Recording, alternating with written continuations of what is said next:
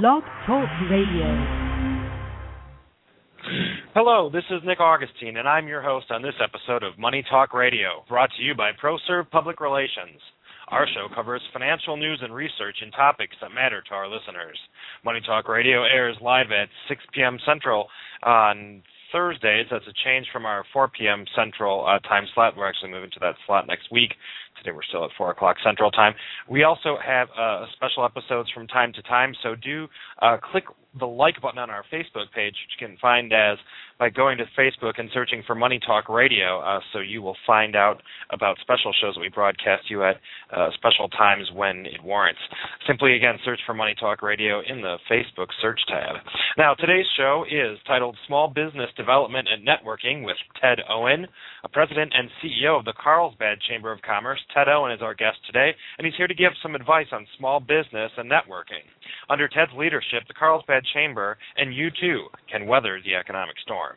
Again, Ted Owen is the president and CEO of the Carlsbad Chamber of Commerce, and Owen, who joined the chamber in 2004, provides vision and direction for the second largest chamber in San Diego County with more than 1,500 member companies and organizations. Owen oversees a staff of 10 employees and is charged with fulfilling the chamber's mission of being the united voice of business, dedicated to the success of its members and enhancing the quality of life in the community. Carlsbad Chamber of Commerce website is located at www.carlsbad.org, carlsbad.org.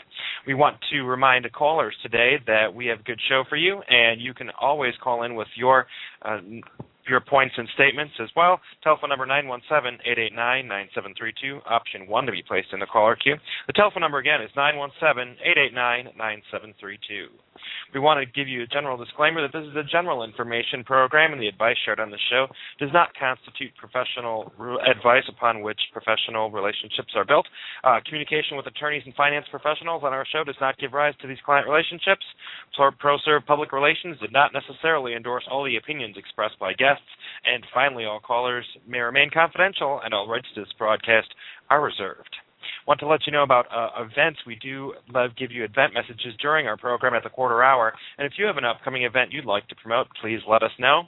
ProServe Public Relations engages in full-service public relations focused on law, financial, and small business professionals. We serve our clients with content development, event management, and media relations. You can give me a call at 312-505-2604 if you have more questions. Now, again, for a subject matter for today's show, during economic periods of downturn, many professionals find themselves between positions, and many experienced business people decide to start their own venture. When your career path allows you to hang your own shingle as a consultant or service provider, there are many elements of a small business plan and marketing systems you should consider. Ted Owen earned a reputation for excellence working with the Carlsbad Chamber of Commerce to improve awareness and build value messages for members. On networking, Ted likes to talk about net weaving instead of networking, and on small business development, Ted has advice regarding the timing, the pitfalls, and the keys to launching and surviving in a competitive marketplace. I welcome our guest, Ted Owen. Good afternoon. How are you? I'm good, Ted. I'd like to thank you for your valuable time in being on our show this afternoon. Before I go ahead and fire some questions at you, why don't you go ahead and tell our audience how it is that you became a president of the Carlsbad Chamber, and I'm assuming that those of us don't go through college thinking, someday I want to be a chamber president. It's not something that always made occur to people, but tell us your story.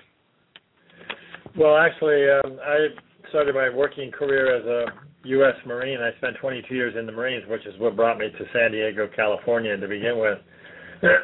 However, I was running a newspaper company for 15 years, and when I retired, some friends had encouraged me to perhaps look at taking this job in Carlsbad, California with the chamber because they were looking for someone with a business background versus a traditional chamber background. Not that the two aren't similar in nature, but they wanted somebody who was traditionally business.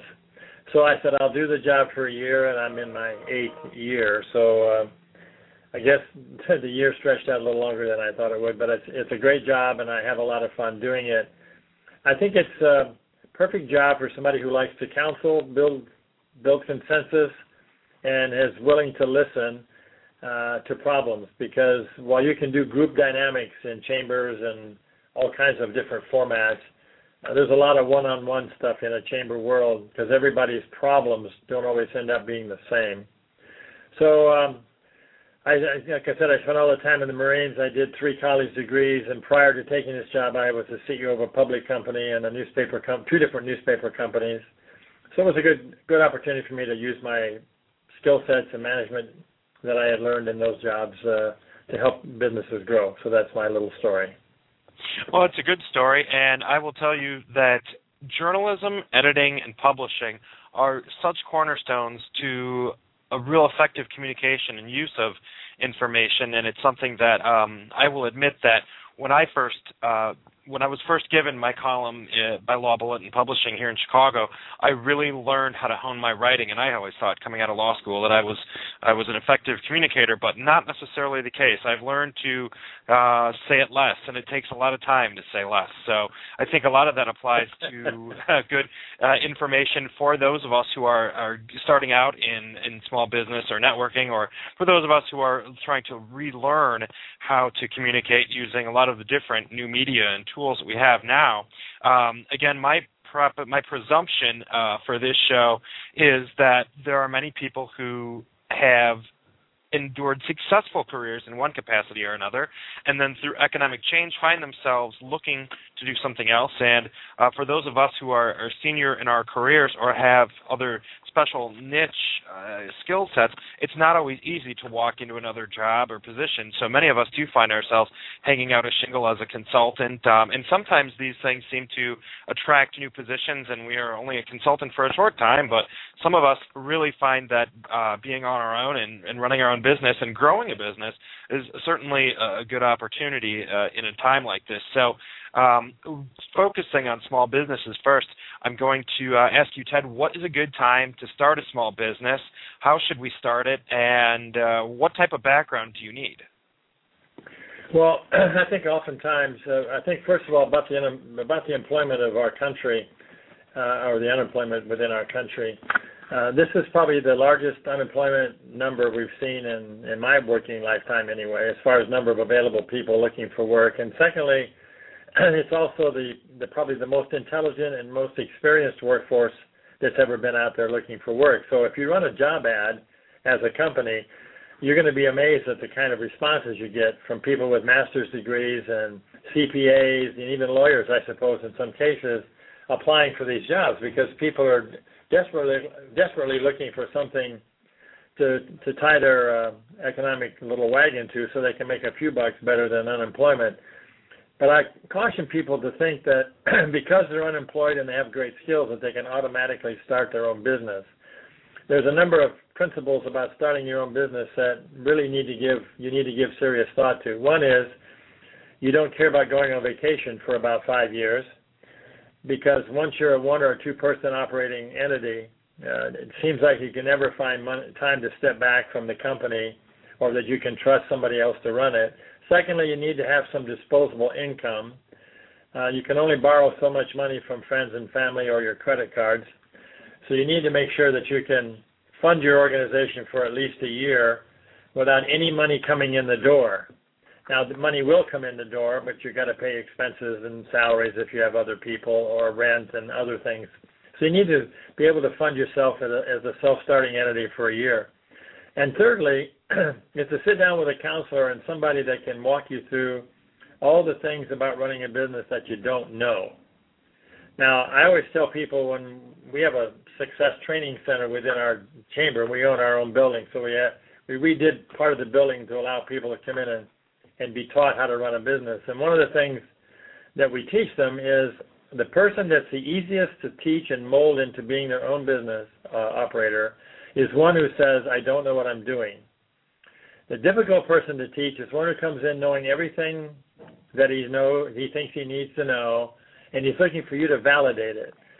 I know all these things. I've got this great product or service, and I just want you to bless my business plan and my marketing plan. Well, the one who says they don't know what they're doing is the one you can actually sit down and have an effective consultation with and actually help them. If there's 10 things that it takes to run a business, or 20, let's say 10, And you actually know 3 or 4 of them well enough to feel comfortable. There are 5 or 6 others that you really need to know, and you can't overlook them because the one you overlook is the one that ruins your business.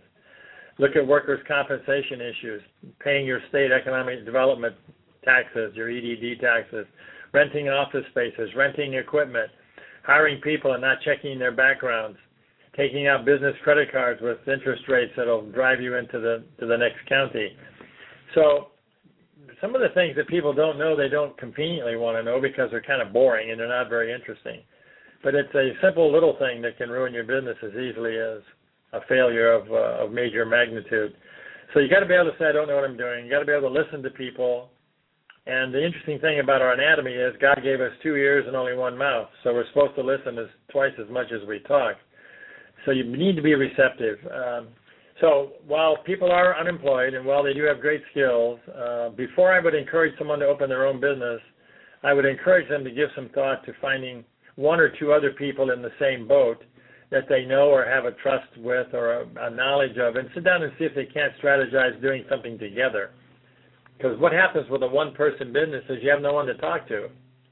And if you're afraid to say you don't know what you're doing, then you can't talk to anybody. So you kind of rough it and go through the process all of your own. And most businesses, many businesses that fail are purely because they're not prepared to deal with the issues of running a business, like taking some time off, like making sure that you have cash flow for a year, like making sure you understand that you've done a marketing plan as well as a business plan. So that's a lot of information, but I think the ideal person to start a business is one who's comfortable with all those things I just said. I will agree with you, Ted, on the solo, we call it solopreneur. Some people, and I, of course, I work with a lot of sole practitioners in law and finance, and oftentimes it's very true. When we don't have someone to bounce ideas off, we're there to spin around in our own heads sometimes. So it is often it's such a good idea to partner up and collaborate with other people. One of the things that you keyed in on is the business plan. I'd like to talk a little bit about a business plan. Many of us who have not formulated a business plan before on our first time tend to overdo it and overcomplicate it. That's my opinion. Ted, what's your advice on business plans?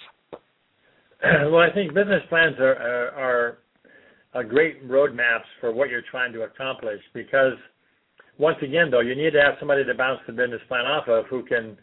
It's kind of like you type a document for one of your college classes, a lengthy paper of some kind, and you don't spell check it. Or you don't look for the little things like punctuation. Your professor writes a scathing comment across the piece. A business plan is a great roadmap for getting you from beginning to end for your product, but you need to have somebody evaluate it. It's kind of like a credit reference almost. You got to talk to somebody that is legitimately knowledgeable about business plans and who will be honest with you and not afraid to tell you that this is perhaps not the right time or the right direction or the right product or the right way you're doing it. So, but most people will try to do it by the seat of their pants, and they don't think a written business plan is worth the effort. I disagree, because when you start answering those questions from, there's a gazillion websites that give you access to business plan outlines, and it's kind of like going on a big driving vacation. You don't just jump in the car with the kids and the family and say, well, where are we going? You have a plan, and where are you going to stay, and how much it's going to cost, and where you're going to get gas, and where you're going to go to the tourism sites. That's the same thing as a plan for your business. You don't want to go out there and just say, well, I got $15,000 I can afford to lose. Let's give it a shot. Well, the only thing that's possible there is you'll lose the $15,000, because you do have to have a direction, and it doesn't have to be a complicated business plan of hundreds of pages. We published a book called The Success Guide to Business, and in it are dozens of stories about people learning the hard way and learning the right way about business, and there's websites attached to each of those lessons so people can get on them and look at dozens of websites. Libraries are good sites, the SBA offices, chambers of commerce. There's a gazillion places you can get blanket or open-ended business plans. Again, you have to make sure you want to do one, and you really do need to do one if you're going to spend your hard-earned money in a business. I agree wholeheartedly with the business plan. And I agree that my statement that I usually make to people is, have a plan, work the plan. But if you don't have a plan, you can't work the plan. And if you have a simple plan at first, create a simple plan. But know what you're selling, know what you're doing. I saw something where on TV where the CEO of Starbucks had a one-page document that said everything that people needed to know about the company, where the company was going, what their mission and values were, and I really appreciate that one-page document. Of course, many business plans are very complex, but it's certainly there are so many resources, as Ted points out. We're going to pause for our first break, but afterwards, I want to ask Ted his thoughts on psychology. When working in business, I often think of the combination of skill sets one needs. Marketing is important. Other things that we've studied professionally for our services are very useful, but also psychology and knowing how to sell people and not sell, how to actually create relationships. So I'm going to ask Ted a little bit about those after we pause for our first set of messages. And our first event that we want to tell you about today is from Nancy Minard and Leaded Limited here in Chicago. This is an event concerning drug use. It's an MCLE event, and the Illinois Supreme Court approved 4 hours of professional responsibility. So this message is really for our lawyers out there. If you know any lawyers or judges who would be interested, you should share this with them. The event is titled New Threats and Concerns in Drug Use, Abuse, and Addiction in the 21st Century. Now, this program will talk about the abuse and addiction to various kinds of substances, from prescription abuse to illegal substances, their long-term effects on individuals, their families, and the community around them. It will be of interest to attorneys in family law, criminal, juvenile law, domestic violence, and other attorneys who may face personal issues with substance abuse. Guests presenting at this event are Honorable Helen Berger, who's Associate Judge of Cook County Circuit Court, Bruce Jeffries, who's the owner of a national screening centers in Houston, Texas, and Edward Noakes, a Chicago area treatment provider, who will together discuss all of the phases of drug screening, treatment, and other remedies used by the court today. Again, it is new threats and concerns in drug use, abuse, and addiction in the 21st century. Now, this, again, is an appropriate event for judges, attorneys in several practice areas, and anyone who needs to know about the current methods and issues in drug use and abuse. Again, we're talking about prescription as well as illegal narcotics. Of course, group discounts are available for groups registering, and non-for-profit agencies, attorneys practicing for those get a discount. There's also a financial hardship policy in place. You can find out more information by contacting Nancy Minard at Leaded Limited, and her email is nancyleaded@gmail.com, and I'll spell that NANCYLEDDED@gmail.com. Now, I will also post this link on the Money Talk Radio Facebook page, so anyone listening to the show who wants to go to Money Talk Radio on Facebook can find the PDF with a link to the email, and you can register for this event. I suppose you want to know when it is. I'll tell you. It's November 18th, so next Friday, November 18th. It's going to be from 12:30 in the afternoon to 5 o'clock p.m., located at the East Bank Club at 500 North Kingsbury in downtown Chicago. Free parking is included in this tuition for this event. Again, November 18th, 12:30 to 5 p.m., NancyLeaded@gmail.com. So Nancy Minard of Leaded Limited, we thank you for this message today. Now we get back to our show with Ted Owen. And Ted, I want to ask you a little bit about psychology. As I suggested earlier, one of the things that I have found with, and we're going to get to networking shortly, but one of the things that I've found with chambers and a lot of chamber members that I've come in contact with is people lack the consumer psychology in a sense sometimes, and we accidentally bombard other people and inundate people with messages and communications. And I think that your background from news and publishing is so appropriate. Can you talk a little bit about the psychology and how to really communicate with our friends in chambers? Certainly. I kind of think that the problem with communication in general is if people don't know how to, don't understand the various forms and channels that they can use to communicate their message to people. For example, I'm an older business guy, so don't send me a bunch of stuff don't use the only message to get to me as Facebook or one of those other social media outlets because I don't use them. Secondly, I think people need to be confident in what they say. There's a saying in sales which most people fail to realize, and I'm a victim of it myself, is less is more. When you're talking to a client and making your presentation, there's a time when a pregnant pause is required while the customer thinks about what they want to do next. And most of us can't stand the 30 or 45 seconds that it takes to do that, so we start talking again, and we unsell the client if we had, in fact, sold them to begin with. So the psychology is that everybody does not know as much about your product as you do. Secondly, you need to evaluate the time that you tell people you want to spend with them to talk about your product. So if you call somebody and say, can I come by and see you for 15 minutes on Tuesday, don't expect to spend an hour with them because they set aside 15 minutes. Don't assume that anybody knows anything about your business from the ground up without you telling them. And you don't want somebody else selling your product for you. So you want to try to make sure that you can convey it, you understand it enough to convey it, you have your elevator speech ready because nobody wants to listen to 15 or 20 minutes of discussion before they get a chance to say anything. And fourthly, you need to be confident, on time, and look professional as a business person. There's an old saying my mom used to say, son, even if you don't know what you're doing, you should look good on the court. So by dressing appropriately for the call you're going to make, prosperous-looking people are perceived as prosperous people because they look prosperous. If you go in looking a little disheveled and you're late for the appointment, you're out of breath and all these things, those are all items that make your selling of your product really limited. And so people, you kind of have to place yourself in the person's position that you're trying to sell to. What is it you would want to know about this product? And that's really all you need to tell them.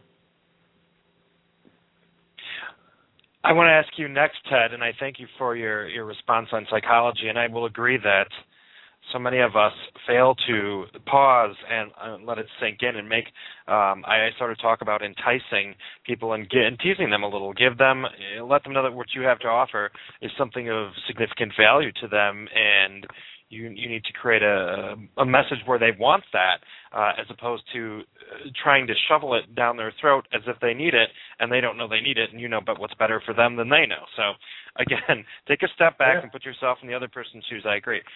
What next thing I want to ask you is, you've mentioned that fear. You talk about fear and how one handles fear as a business owner. A lot of this is a confidence game. How can we overcome our own, we're our own worst enemies sometimes in the confidence game? What are your thoughts? Well, this is one of my favorite subjects. I make a lot of speeches. The reason chamber executives get opportunities to make speeches is they generally can speak on the topic regardless of whether they're knowledgeable or not. They can speak about it, and they're usually free. And so you get an awful lot of opportunities to speak. Fear stands for false evidence appearing real. Now, fear is a project or a word that affects our lives entirely, from the day we're able to rationalize what's going on around us to the days that we say goodbye to everybody and we're gone to some other eternity somewhere. False evidence appearing real is if you read something, hear something, or discuss something with people long enough, you'll start to buy into it, especially if what you're hearing sounds rational to you. The reason you see so many people afraid of the economy today is because they believe the headlines that they read. Newspapers have a tendency to want to tell you the very worst thing that you can experience, and so they feel like warning you about them is their job. No issue is too small to be blown out of proportion. So fear can drive us in a number of ways, and it's doing it in our economy today. Why is there fewer jobs being created? Why is the housing market so sideways? Why do we care so much about Italy and Greece, and why is our debt so high? All these things are worrisome. In the government business, which is where most of our troubles seem to be lately, they deal with a thing called trial balloons. So they're going to throw something out into the newspaper media and the media itself and say, the Democrats are thinking of fine-tuning Social Security and making dramatic cuts because it's a program we no longer can afford. That throws the whole world upside down because of the fear of it. Not only those who are getting Social Security, about to get Social Security, or want to get Social Security. So fear is a measure of our confidence in what we do. And the reason entrepreneurs, I believe, are far more successful than many business people is they don't have a great quotient of fear acceptability in their bodies. They don't mind failing. Entrepreneurs are like, well, the French word means crazy person, but they tend to throw things up against the wall time after time, and eventually something will stick. If we don't have a good plan, and we don't have the ability to finance it, and we don't have a really good grasp, then we're a poor entrepreneur. Because we throw our idea on the wall and it doesn't stick, that's it. It's over. So fear can run your life, adjust your life, moderate your life, but you have to learn how to deal with it. Not being foolhardy and taking stupid risks and things like that. But you can't fear failure. Failure is not a bad fear, actually, because if you do fail, you can learn a lot from it if you want to. Matter of fact, Thomas Edison's favorite quote of mine of Thomas Edison's is that he failed his way to success. And after all, he only had 100 patents, so what does he know? So fear is a word we have to come to grips with in our social life, our personal life, our business life. The reason some people outperform others in their business as far as market share is some people just aren't as fearful as others. So when the time gets tough, some people pull back, cut their prices, prostitute their rates, lay off people, shrink their marketing budgets. And the guy who has less fear in his body will say, you know what? This is a good way to take market share away from my competitor. I'm going to step up my marketing. I may have to cut something else to do that. But I'm not going to cut back on the essentials of getting my message out to my customer. So fear can be a regulator, a governor, a moderator, any way you want to describe it. But it's something we can't get rid of, but it is something we can deal with. Well, yeah, I'd like to key in on something that you brought up that has been much a buzz lately that I've heard about, is cutting and dropping prices. There was a recent article about a lawyer, and I can't believe, I'm a publicist, and I never would have let this happen, but this person agreed to have their name printed in an article that talked about working for $15 to $20 an hour as a lawyer for someone else, doing whatever they're doing, and what happens is the word on the street, which is where so many people get their pricing. I mean, most lawyers I know ask other people, what are you charging? What are you charging? And look at geographic location and then practice area, and that will determine the rates. And if we have people who are diluting, people are really diluting the market value of services, because market value determines what people charge. And if everyone starts dropping their rates, we're artificially affecting the value of other things. And I told so many people I refuse to drop my prices. I just insist on finding clients who are better matches who can afford the services. And again, using this time to strike people who really need help and who can afford to pay for the help, as opposed to people who are kicking the ball around looking for someone to help them, but they can't really afford it in the first place. So I think that as far as price dropping, let me ask you to talk a little bit more about that and your thoughts. Well, when you start to deal with the prices of your products, most people will say the dropping of prices is about as much damage can be created with dropping prices as it can be with pricing your product to begin with. And I met a guy when I was teaching college one time who was an avid camper, and one of the problems with camping is the cold temperatures in a little icebox in a camper don't tend to stay stable. So things on the top of the shelf are one temperature and the things on the bottom shelf another. So he created this little fan with a D-cell battery, and he'd stick it in the refrigerator, and it would circulate the air, and his beer would be cold when he got to his campsite. So he started getting people seeing his product, and they wanted to have one. And he says, well, I just do this as a part-time thing. I do it on weekends with my buddies, and it's not a product we sell. And long story short, they ended up being convinced that they should sell it. They did some test marketing with campsites and different kinds of programs and found there was a great need. While there were a couple of competitors, they thought theirs was better and they could price it better. So how they priced their product? They added up all of the product costs, which turned out to be $8.40. And so they said, well, let's just double it. We'll charge $17 or $16.95 and we'll be okay. Their closest competitor with a substandard fan, just like theirs, charged $19.95 as his cheapest price. So they sold 100,000 copies each, and the guy with a substandard product made $300,000 more because he wouldn't change his price. He priced it more accurately for the marketplace. And the guy who thought just by doubling his cost of expense to develop his product would make him all the money in the world. So once you've mispriced your product in the first place, you turn around and start to bring the price down, and people lose confidence in your product. If you're willing to prostitute it and do it 2 for 1 and 50% off, I love these TV commercials where you can get the product for free. They advertise some stain remover or whatever it is, and it's free because that's how much confidence they have. All you have to do is pay postage and handling. Well, if you've ever bought one of those things, the postage and handling can be $15 or $20, and you can buy the product for $9 at the Home Depot and not have to pay the $20. But the idea that it's free is a way for people to perhaps purchase the product.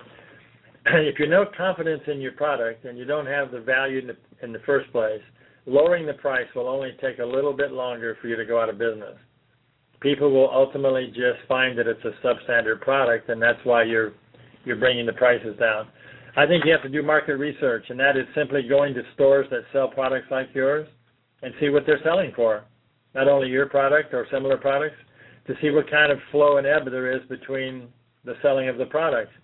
Because you can position your product at a different price by giving some discounts to people without reducing your rate. And discounts mean for the month of May or between the 12th and the 15th, you can get a discount off of whatever.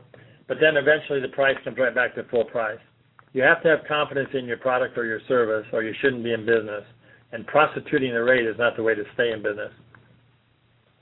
This all brings us back to the fear concept, I think, as well, that I think people have a tendency to, at least I know with the service industry, which is mostly what I deal with, and people tend to try to undercut everybody else to get more clients, but the person who's charging less sometimes has the appearance of being maybe not as good. So very interesting, the pricing of products and services, so many resources again, and product research. Ted, do you have any resources that come to the top of your mind as far as people who are looking into doing product research and pricing and they've never done that before?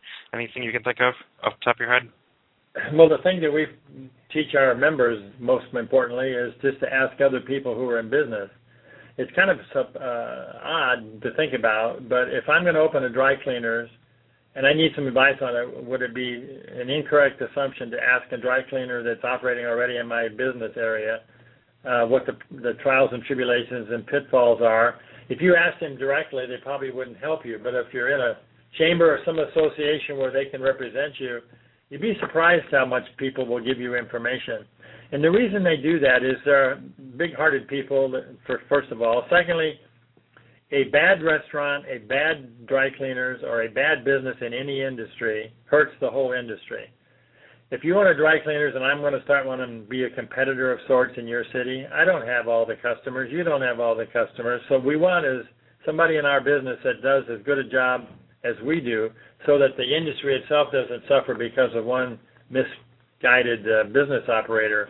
And you see it happen all the time, where people think they know everything, and therefore when they start diddling around with the way business is done, you see it a lot in advertising for carpet cleaning companies and drain pipe cleaners and things. They offer all the discounts, and sometimes the product doesn't get the job done.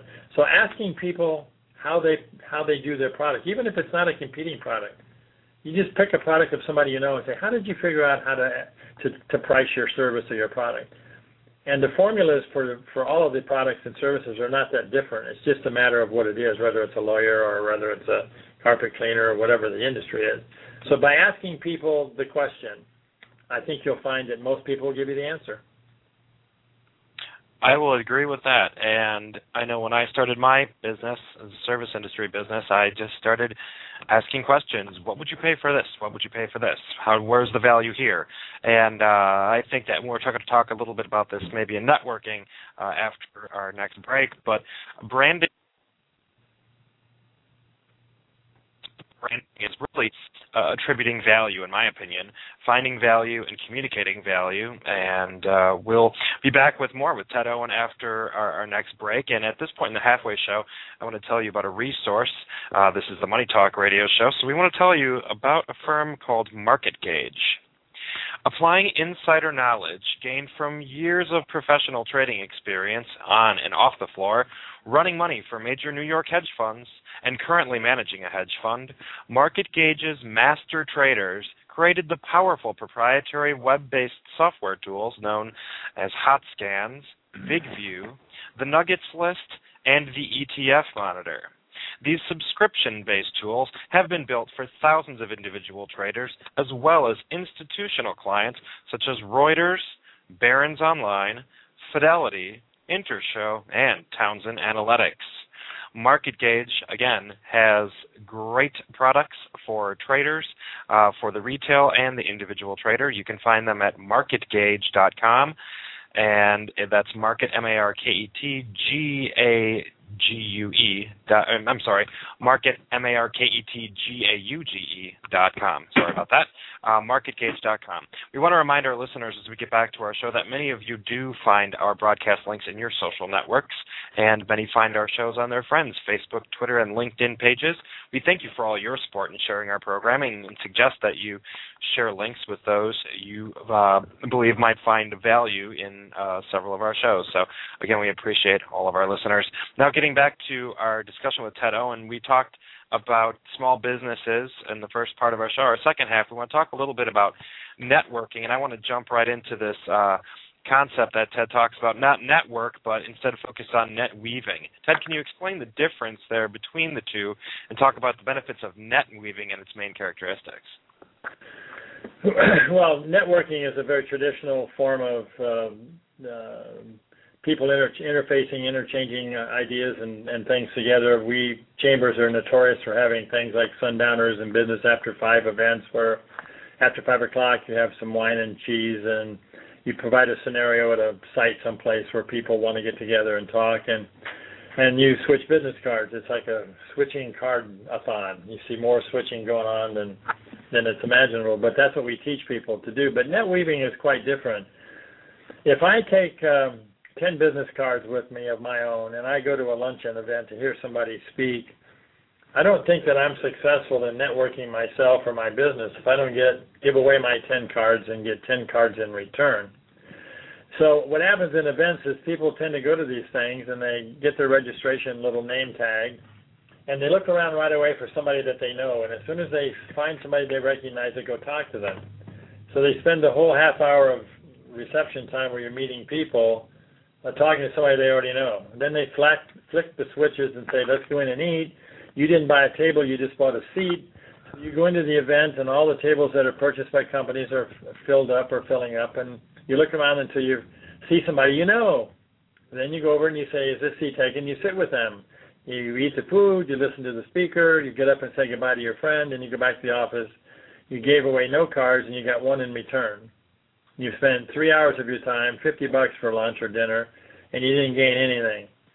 Taking the same scenario all the way to going in to get the reception, you see a friend you know, wave at them, and move on to looking at name tags to find people whose names, people that you don't know, and look at the name of their company as well as their own name, and start to formulate ideas about what companies that you find on name tags that are actually businesses that you should know, that you don't have anybody that you've contacted in. So you know somebody new now if you just start talking to them.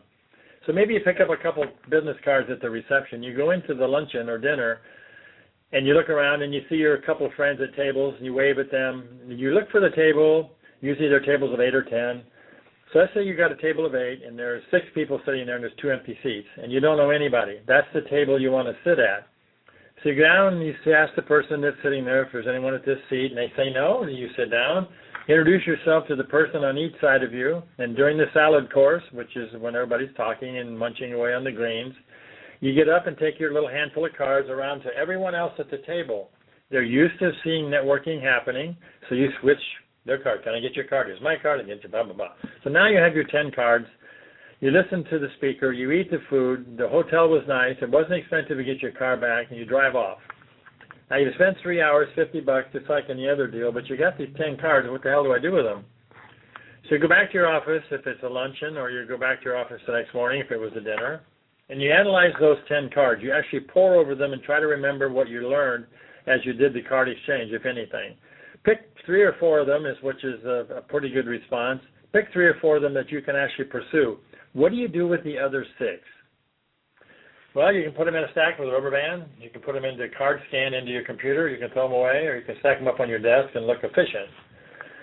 We teach people to take those cards and find people that they are used to doing business with that are belonging to organizations like chambers or committees, and find out who can use that card, who could use that business lead that you don't have any need for but you've already made. And you take that card and you find that person that you run into from time to time that you know could use it, and you pass it to them. So if you do something 4 or 5 times for somebody else before you ask them for any help at all, you'll find that you'll get 10 times the response. We started a program, we have 3 of them now, but they were started calling themselves NetForce. NetForce is we picked 6 chamber members. One was the chairman of NetForce and 5 members. We taught them all about net weaving, which is a concept written in a book by a couple of guys out of Florida, and I can't remember the name of the book at the moment, but it has the word net weaving in it, and it's at most bookstores. But we had these 6 people, and one was a chair, and when they finally signaled to us that they understood net weaving and helping others is as important as themselves, then we let them pick the 7th member. And then when the 7th was comfortable, we let the 7 pick the 8. We didn't do any picking at all. They were supposed to meet one Friday a month from 7:30 to 9 in the morning. That's a year-old organization now. There are 36 members in the first group. They meet every week, not once a month. They don't meet 7:30 to 9. They meet 6:30 to 10. And in that group of 35 or 36 that has formed a year ago, 25 jobs have been created. Business in a 10 to 12-fold multiplier have been created because all 35 or 36 of those people are unpaid salespeople for everybody else. So I'm a member. I get 35 salespeople that I don't pay. But they bring me leads in business. I, in turn, give away my cards that I don't use. And all of a sudden, everybody's weaving back and forth in their business. And here's an example. We had a guy that, and by the way, you can only have one industry of each. So there's 35 people in 35 different industries. So one guy makes trophies, the other guy makes gift baskets. And you kind of sound like they do the same thing, except the audience for a gift basket is quite different than the audience for plaques and trophies. They're just a little different. So we asked the guy that makes trophies if he wanted to join, and you can test drive for 1 week. You can come and attend, and if they don't like you and you don't like them, you're not invited back. So what happened is the guy with a gift basket said, look, we do some similar stuff. I'm going to start giving you a card of everybody that I do business with that buys a basket from me. Would you then give me a card of a lead from everybody that buys trophies from you? These are business purchases now, not PTAs and Little League teams. They met together every week for 3 months with 12 new contracts of business between them they never had or never would have had or never would have thought of having if they hadn't joined NetForce. Net weaving is making it just as important a mission for you to help them as it is what you expect to get out of the project. That's net weaving versus networking. Very impressive suggestion. If nothing else I would get from listening to what you just told me, I would write down and remember to pass on business cards to those contacts that I can't necessarily use or are not good match for me, but onto other people. That's a valuable message there. We're going to pause for our final event message to then get back to talking a little bit more about networking and some tips on just getting started. Again, I really like this net weaving concept. But our final message we want to let you know about, we're going back to the world of finance for a minute. Our friend Carlo Licata is a financial advisor at Morgan Stanley Smith Barney. And Carlo is our point man on a series of upcoming radio shows, educational events, and training webinars. As we watch our market roller coasters, we need trusted friends in finance to address specific trade groups and share information about new products, services, and methods in unlocking capital and making sophisticated moves without risking the farm. For a schedule of our industry events, please be in touch with me, Nick Augustine, by using the contact portal on our website, proservepr.com, which is PROSERVEPR.com, and I will give you the list of the upcoming industry shows and events. And the key here is to help people who already have solid investment portfolios, again, unlock some of the capital and equity that they have to grow and increase their ventures without causing margin calls and other potentially troublesome issues financially. So, again, something that not everyone knows about, and we're going to do a series of these shows specifically addressing different groups. So a very good series, and I'm looking forward to it. Again, Carlo Licata from Morgan Stanley Smith Barney. Now, getting back to our program with Ted Owen, CEO and President of the Carlsbad Chamber of Commerce, I want to remind anyone who's just tuning in now or has clicked through the program that we did start talking about small businesses and who, what, where, when, and why, what you should know in starting a small business. Then we started talking about networking, and Ted shared with us the concept of net weaving and the difference between that and networking. And we also talked a little bit about the NetForce group through which the Carlsbad Chamber really developed an in-depth networking for chamber members and actually is seeing some really tremendous results. Again, very good. I like the time commitment there, the 6:30 to 10:30, as you were saying, Ted. Moving forward and talking more about networking, I'd like to ask you a little bit about the 17-second commercial. I'm wondering if that is the same as an elevator speech. And I know that my only comment I want to make first about elevator speeches is sometimes there's a time to tell someone what you do, but you can do so without sounding like a robot. As if someone just pressed a button and you started talking. I think talk to people like a human being, but be able to communicate what you do effectively and not be presumptuous, because not everyone knows industry jargon, not everyone is going to understand. And the more simple, I'm sure I'm stepping on Ted's time here, but I think that the more simple our message is, the easier it is for someone not only to listen, but also to remember that, because they're going to remember if it was real simple and easy. I don't know. Just my thoughts. Ted, tell us about 17-second messages. Well, before I do that, I wanted to finish this net weaving thing. There's a book that we give everybody in NetForce, and you can buy it at a bookstore anywhere in the country. It's a national bestseller. It's called The Go Giver, G-I-V-E-R. And the rest of the title is A Little Story About a Powerful Business Idea by Bob Berg and John David Mann. This is a book about 5 by 7, like an old TV guide size. And it's 120 pages. And there's an old saying in our lives, we've all heard it, if you're willing to help people, you get more than you give.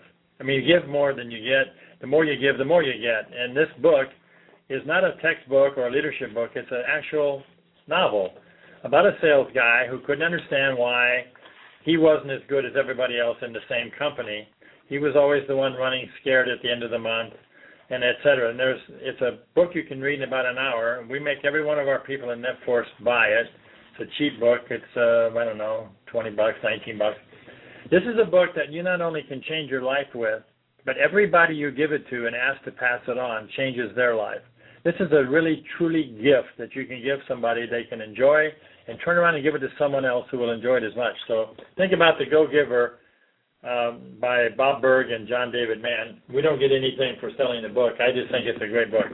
The 17-second commercial, we do a product, a program every month called First Friday, obviously the first Friday of every month, for about 250, 300 people at a time, where we teach them how to network first before they learn net weaving. They got to learn how to network.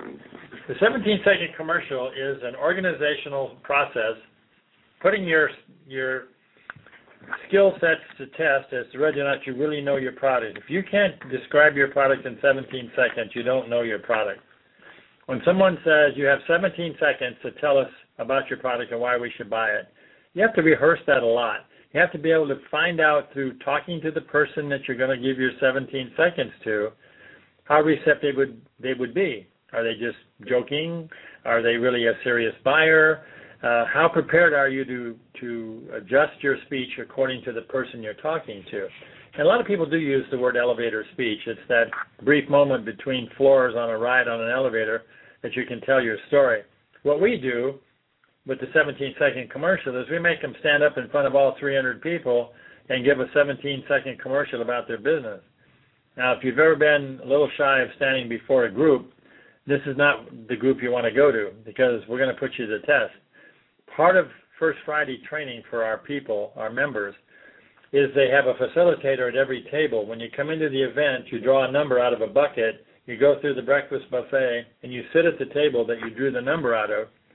And if you come with someone, you can't sit at the same table, because this is about learning to meet new people, not sitting and lunching with your old friend. You can do that anytime. So you pick a number, you sit down, there's a facilitator, and at a point during the training for that breakfast, which we have a guest speaker for 20 minutes and all that, there's a time when the 10 of you, minus the facilitator, so the 9 of you, are going to get 2 minutes to talk about your business and go all the way around the table. When you're done, we're going to go back to the beginning and say, okay, Mary, you were first. Give us 17 seconds on your business. And if they do that a couple of times, they get pretty good at it after the fear is over. But the 17-second commercial is a way of being able to spread enough information out there for your person you're talking to well enough so that they're willing to say, geez, I need to know more about that. Can you give me a call, and here comes his card. Or if you'd like to know more, here's my card. It's sort of baiting them into wanting to know more about your business. I like the 17-second rule, and I have heard about San Diego chambers and more so the San Diego County bar associations and a really good quality group of people who will, I've heard of this, will hold you to the table and make sure your 17 seconds are good. We have about 8 minutes left. Ted, what are some other tips on networking that you would suggest to someone who is new to the game? Well, I think one of the things that people overlook is where their customers are in the first place. You can do traditional advertising. You can do these huge, broad outreach programs. But if you really sit down and analyze what it is that your product does for people or service, you can spend a great deal of very productive time learning where your customer is hiding out or working out or where they are. And one of those areas that's of interest to me always is giving back to your community. So if you join the volunteer force and work for the MS Society or the Humane Society, whatever organization, first of all, it's a feel-good deal. It's good for the community to give back something, even though you may not have earned a lot of money in your business yet. But it just makes you a better business person to give back. That's kind of where this Go Giver book comes from. And when you read it, you'll understand it more. But once you start to work for an organization, you start analyzing who makes up the volunteer base and who the directors are. So, for example, if you're trying to sell a product to somebody like a hotel, if you make a product for a hotel, one of the great customers for a hotel is the people that sell stuff to hotels, not just the customer who lives in the hotel or the visitor. So you kind of need to analyze who would use your customer and go to sort of unorthodox methods to find customers for that business. But finding out who else belongs to the Humane Society board or works at the Humane Society is the same as going to a lunch where you get the business cards. When you go to an event for a volunteer group, talk to the people, because most of the people that are volunteering like you are quality people. They have good, reasonable paying jobs, and they can afford to buy products. The question is, do they want your product? So never do anything in your business that you don't feel lends itself to your business. So don't get into a bunch of boards of seats and things to make yourself feel important if they don't bring back any dividends to your company. There's not that much spare time available. But if you can just do one to feel good, that's okay. Don't join 2 or 3 things that take away valuable service or time from servicing your industry. Another thing that I see quite often, and I agree with the advice of being careful with your time, because your time is a valuable asset, and for those of us who bill for our time, that's revenue that we're giving away. So opportunity cost to attend committees and whatnot, we do a cost benefit, and if we're not generating business, it doesn't make sense. But I agree very much in paying it forward and giving back to the community. Some additional tips you have, Ted, on coming back to the office, and you say with following up when we have a stack of business cards, what do you find is the most effective follow-up plan for those trying to create a system? When should they follow up? How much should they follow up? Should they have a phone call? Should they do lunch? Or is it just take it as they come? Or any good rules of thumb or suggestions you have, again, for someone who's new to the concept of what do I do with these cards I just collected? Well, first of all, I believe there's a gazillion answers to your question, but the one that I personally try to portray to people, much like earlier when I was saying don't go to an event just to see if they have good food, or if you've never been to the hotel, you really need to work the room. But once you get those cards, I think it's imperative that within 24 hours you convey either by email or phone call or some hard letter mail or some little note the thank you for meeting me and talking to me, and I was really fascinated in our short period of time we got to know each other. Could I come by and spend a half hour learning about your business? Not trying to sell them something at the outset, but to learn their business. Most people will love to tell you about their business because it's sort of open-ended bragging. You know, it's not like I'm gloating or I'm trying to push myself onto you, but you've asked me, so I'm going to tell you about my business.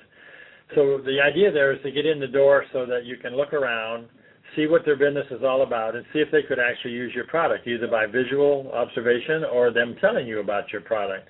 So if you're good at your business and you go in to look at somebody else's business and observe a lot, as Yogi Berra would say, you can observe a lot by watching. If you look around and see, and you're able to apply something you see there to your product, you know, I make this widget doo-dah, and I noticed that you guys are doing this thing over and over again. Have you ever thought about doing X? And even if it's not your product, you could be selling somebody else's product who's a friend or an associate that's done some selling for you. You know I have a friend that I have an alliance with, and he makes the adapter to the AG widget doodah. I think I'll give him your name if you don't mind, and maybe you two can get together and chat about how to improve your business. But I think within 24 hours you have to correspond with them and thank them. Then the thing that we talk to people about is if you're reading your emails, I mean, today I had 420 that got through the screen. I don't know how that happened, but when you're reading your emails or you're reading the newspaper, I read 3 or 4 papers a day. When you see something about a customer or a potential customer, cut it out, move it into hard copy from your computer, put it together, put a note on it with your business card, and mail it to your future customer or your current customer. I read this today in the paper, saw it on the internet, and I just thought of you, Mary, and you sent it off. Thought you'd like to read it. Mary then will take the card that you attached and put it somewhere closer to her desk of visual observation rather than in a pile because you did her a favor. Even if she's read the article, you've kept touch with her or him, depending on who you're writing to, but you've kept the light. So every time you see something that is important to them or you think it is, send it off to them. Now, you may never call them for, a week or 2 or 3 weeks or a month. But eventually when you call them, they'll remember you because you've done a number of things for them. Then you say, do you have 15 minutes for me to come by and tell you about my product? Or I noticed when we first met you needed this or that. I'd like to talk to you about that. So I think it's important to do it right away, and I think it's important to keep in touch by just doing little nice things for them. I agree, and we're right back to psychology. And how would we want someone to treat us if they saw a note or something about our business? I mean, I would want someone to share that information with me. Hey, Nick, this looks like something that you might be interested in. Oh, thank you. Exactly. It creates goodwill. And these things, I suggest that if you re-listen to this show and just write down a list of points that Ted's covered here today, I think that you'll be in good shape. We're running low on time. Can you give us some good contact information or any parting words of advice? I would tell you that, first of all, my parting comment would be the shortest distance between two people is a smile. Nothing ingratiates people more than friendship or fellowship or a smile. Now, you don't have to know them very long to give them a smile, but recognizing people, remembering them when you see them, not necessarily by name, but you go up to them and say, hey, how are you? Repeat your name. They'll tell you who they are. Hopefully it'll jog your memory and you can start the conversation. Being able to remember people, places, and things are very important in cultivating business. I look at the internet, and if I don't know something, I just put a question into the Google thing, and when it pops up with the answer, I just start voraciously reading. Now, I'm not a very good technologist, so it's probably more of a struggle for me. But I don't believe you can ever learn enough about your business to say you know everything about your business. If you can't learn something every day, you're just waiting for the departure of your business from existence. You have to look every day to improve your business. Customer service is the most overlooked product in business development I have ever run into in my life. Customer service is important. I went to a luncheon at a hotel one time, and my friend ordered a sandwich without some secret sauce.